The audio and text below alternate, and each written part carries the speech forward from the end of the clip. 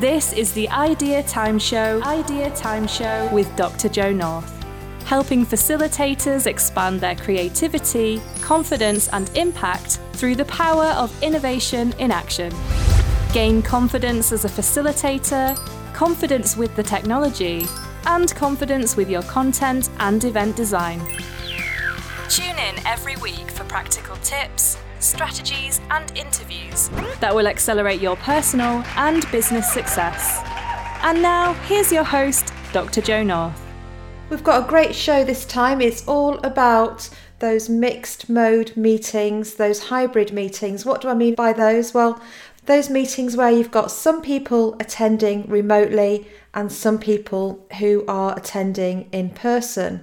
So from a facilitation point of view, how best to handle those meetings. Now, I've been doing those meetings for a long time, well before COVID, and that's because there are teams where some people work in different locations and some people are in the same building. So bringing them all together just makes sense to do some virtually and some in person and have the same session.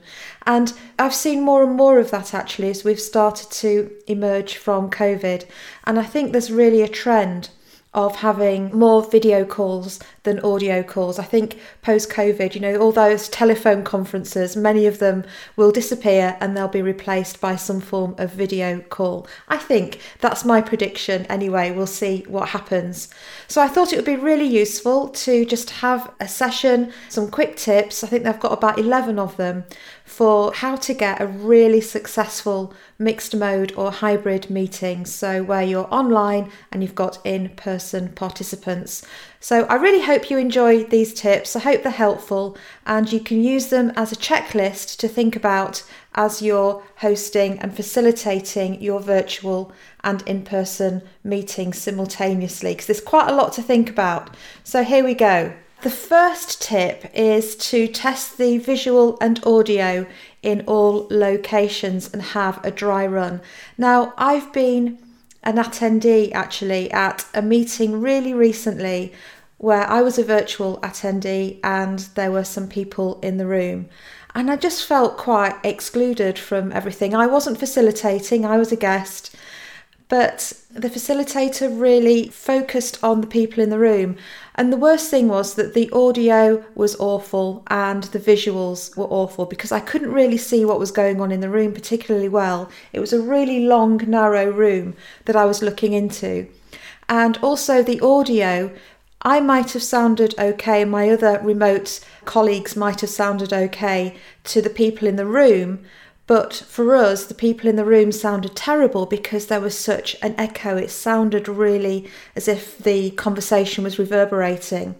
So test how it is. Get somebody in each location, in the remote ends, as well as in the physical locations, just to test how all of that works and make some modifications so that you can see how well people can see each other and maybe reconfigure furniture and seating and so on.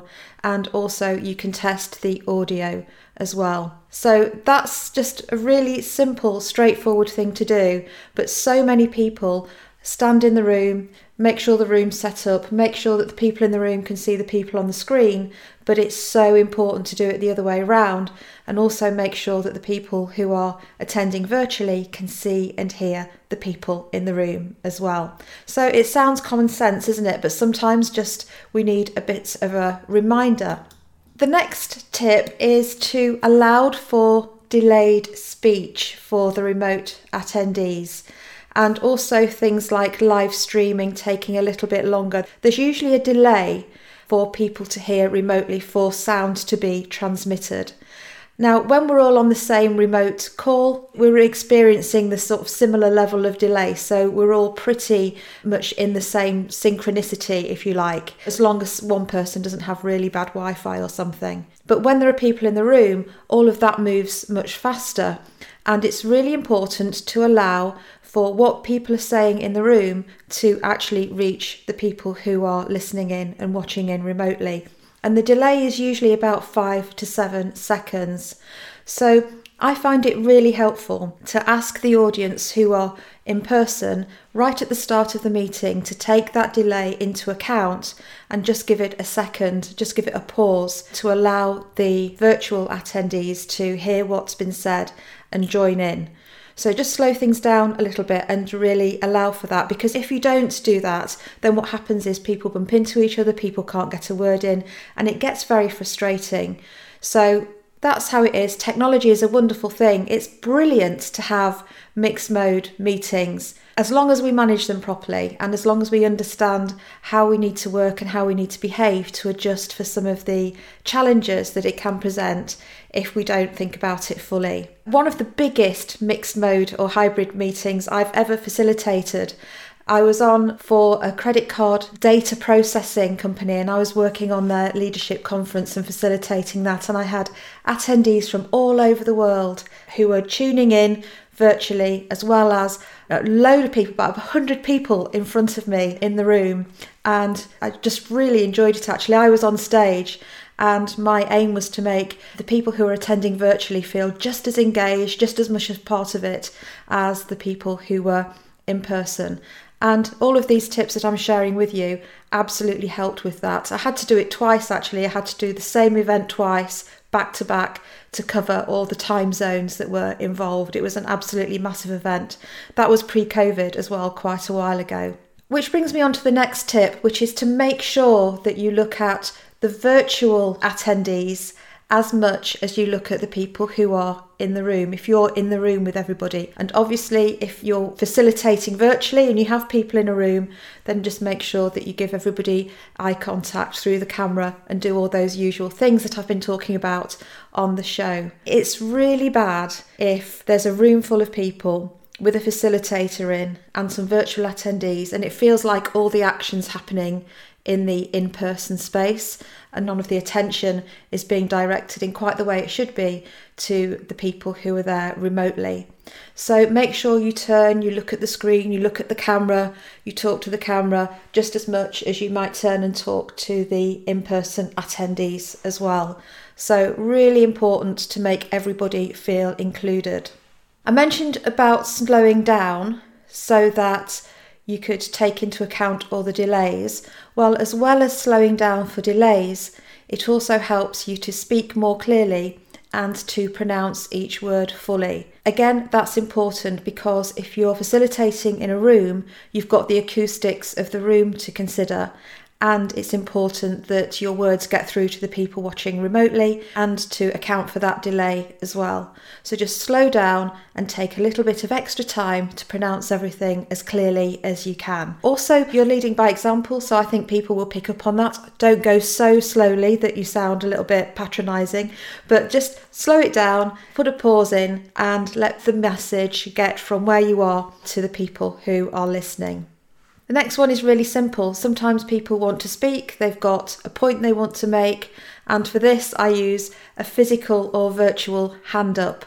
So use the hand up button on something like Zoom or Teams for people who are engaging remotely, and just a simple hands up for those people who are there in person. And just acknowledge that you've seen them, acknowledge to people who are watching virtually as well that you've seen that they've got their hand up too. And then that just helps you organise everything so much better. Simple but effective. The other thing is to steer in-person participants away from side conversations and having situations where there's more than one voice at a time. Because if you've got a number of people speaking, then it sounds awful when you're watching remotely and you can't hear properly what's been said and who's saying what. And also those side conversations really detract from the main event. So keep everybody engaged, one person speaking at a time, whether you're speaking through an online medium or whether or not you're speaking in person. From a clarity point of view and a visual point of view, using things like gradients, videos and animation can have viewing quality issues. You might show something in a room that looks okay on the screen for the people in the room, but how it transmits to people remotely, videos and animation, they can seem laggy if you're watching them remotely. So unless you've got like fantastic streaming capability, really test the videos, test the animation, but maybe err on the side of caution. make sure that you've got the right quality experience for those people watching virtually as well as in the room, because it doesn't always transmit quite as well as it does for you watching yourself in person. The next tip is to repeat a question before answering it, and it's a classical tip. We should all be doing it anyway, actually, to make sure that everybody, whether we're facilitating online or whether we're facilitating a whole in-person event, really understands and has heard what's just been asked.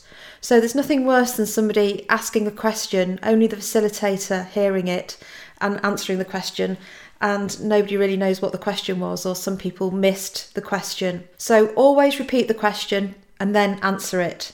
And that helps everybody understand and be able to participate in what's going on. Make sure everyone can join in breakouts and activities. If you have activities planned, really think through, design well. How can you do things so that everybody can join in and nobody is excluded?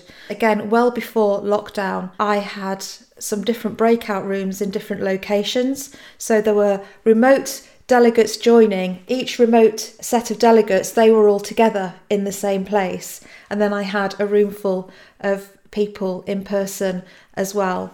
And what I did was I worked with the people who were working remotely in these groups in advance and made sure that they had all sorts of bits of equipment and tools, techniques, papers, scissors, all sorts of different things, so that they could join in the activities at their end because they were all together, participate fully. It just takes some planning and some liaison with people. And we had a really great session and everybody could participate 100% and be part of it.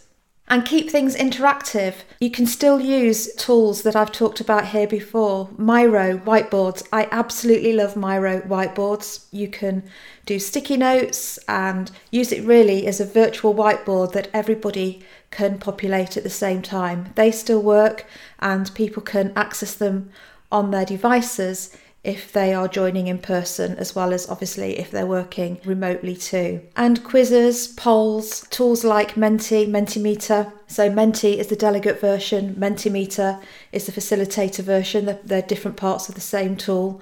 They are fantastic for getting polling, quizzes, questions, and so on, and getting everybody engaged. So you can still do it, it just takes a bit of planning and a bit of practice, but you will develop your own protocol and things that work for you. I hope this checklist is a helpful start if you're just starting to think about doing hybrid meetings, or if you're getting back into them maybe.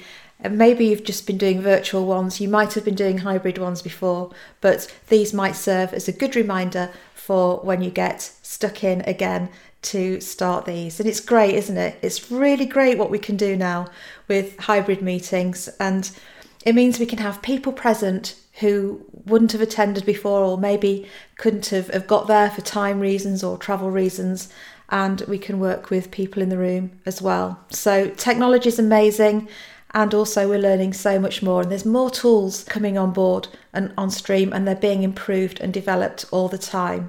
If you've enjoyed this, I go live every week on a Thursday with some tips like these for you, for your innovation, for your facilitation too. And there's loads of free resources. You just need to go over to bigbangpartnership.co.uk/resources and fill your boots. There's all sorts of good stuff there that you can download for free. See you soon. Bye for now. Thank you for tuning in to the Idea Time Show, brought to you by Dr. Jo North. Don't forget to subscribe to our channel and access more completely free resources at bigbangpartnership.co.uk/resources.